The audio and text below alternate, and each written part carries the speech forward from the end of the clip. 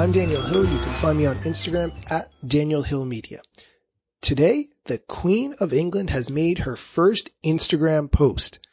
Now, the royal family of the United Kingdom does have an Instagram account, but generally the posts are not made by any members of the royal family who are prohibited from using social media normally.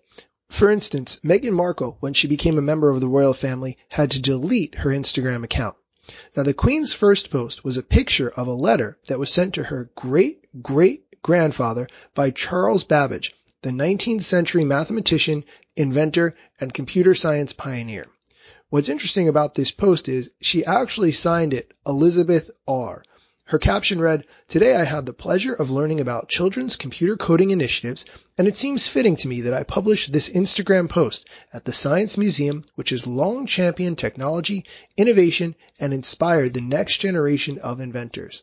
Now, the Queen actually has a history of using technology, which I didn't know, sending her first email in 1976 and introducing a website for the British monarchy in 1997. She posted her first tweet in 2014.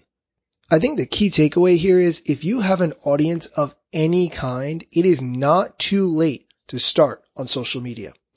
Now, normally I would do the question of the day at this point, but there's more Instagram news, and I think this is really important to focus on, so I'm going to dispense with question of the day for today. The social media code hacker Jane Manchun Wong, who I often talk about on this flash briefing, has uncovered some new tools in development at Instagram, which would allow you to sort your follower and following lists, along with a new karaoke-style music option for stories. Let's talk about each one of those at a time.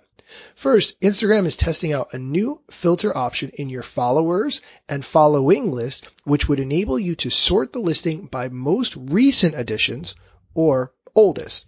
Now, this is a really good concept because it would allow you to see who your most newest followers are and interact with them right from the following list. So what that means is you could reach out and say, "Hey, thanks for following me. I really appreciate it. How did you find me?" and start to build that relationship without hunting through your list of notifications. Conversely, you can also do the opposite. You would be able to go to your oldest followers and reach out to them directly and say, "Hey, you're one of my oldest followers. Thank you so much. I really appreciate that you've taken the time to follow me for so long," and reconnect with someone who perhaps you had a relationship with a really long time ago. Instagram is also looking to add a new search bar for post likes on Android. So if you have a post that gets thousands of likes, it can be hard to find individual users, but with this feature, you would be able to do that. I didn't realize that that option already exists in iPhone, but it's new for Android. Instagram is also testing out a karaoke kind of music video with lyrics tool for stories, which would give you more options to add music to your stories.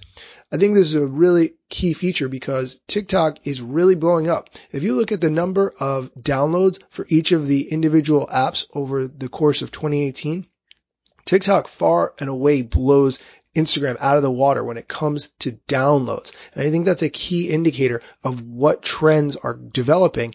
And if Instagram can capture some of that market, they'll do really well by keeping people on the platform, which is their goal. Not only to keep people on the platform, but get them spending as much time as possible per day using Instagram. That's it for today's flash briefing. If you have feedback, questions, comments, please send me a direct message at Daniel Hill Media. I'd love to hear from you. Thanks for listening.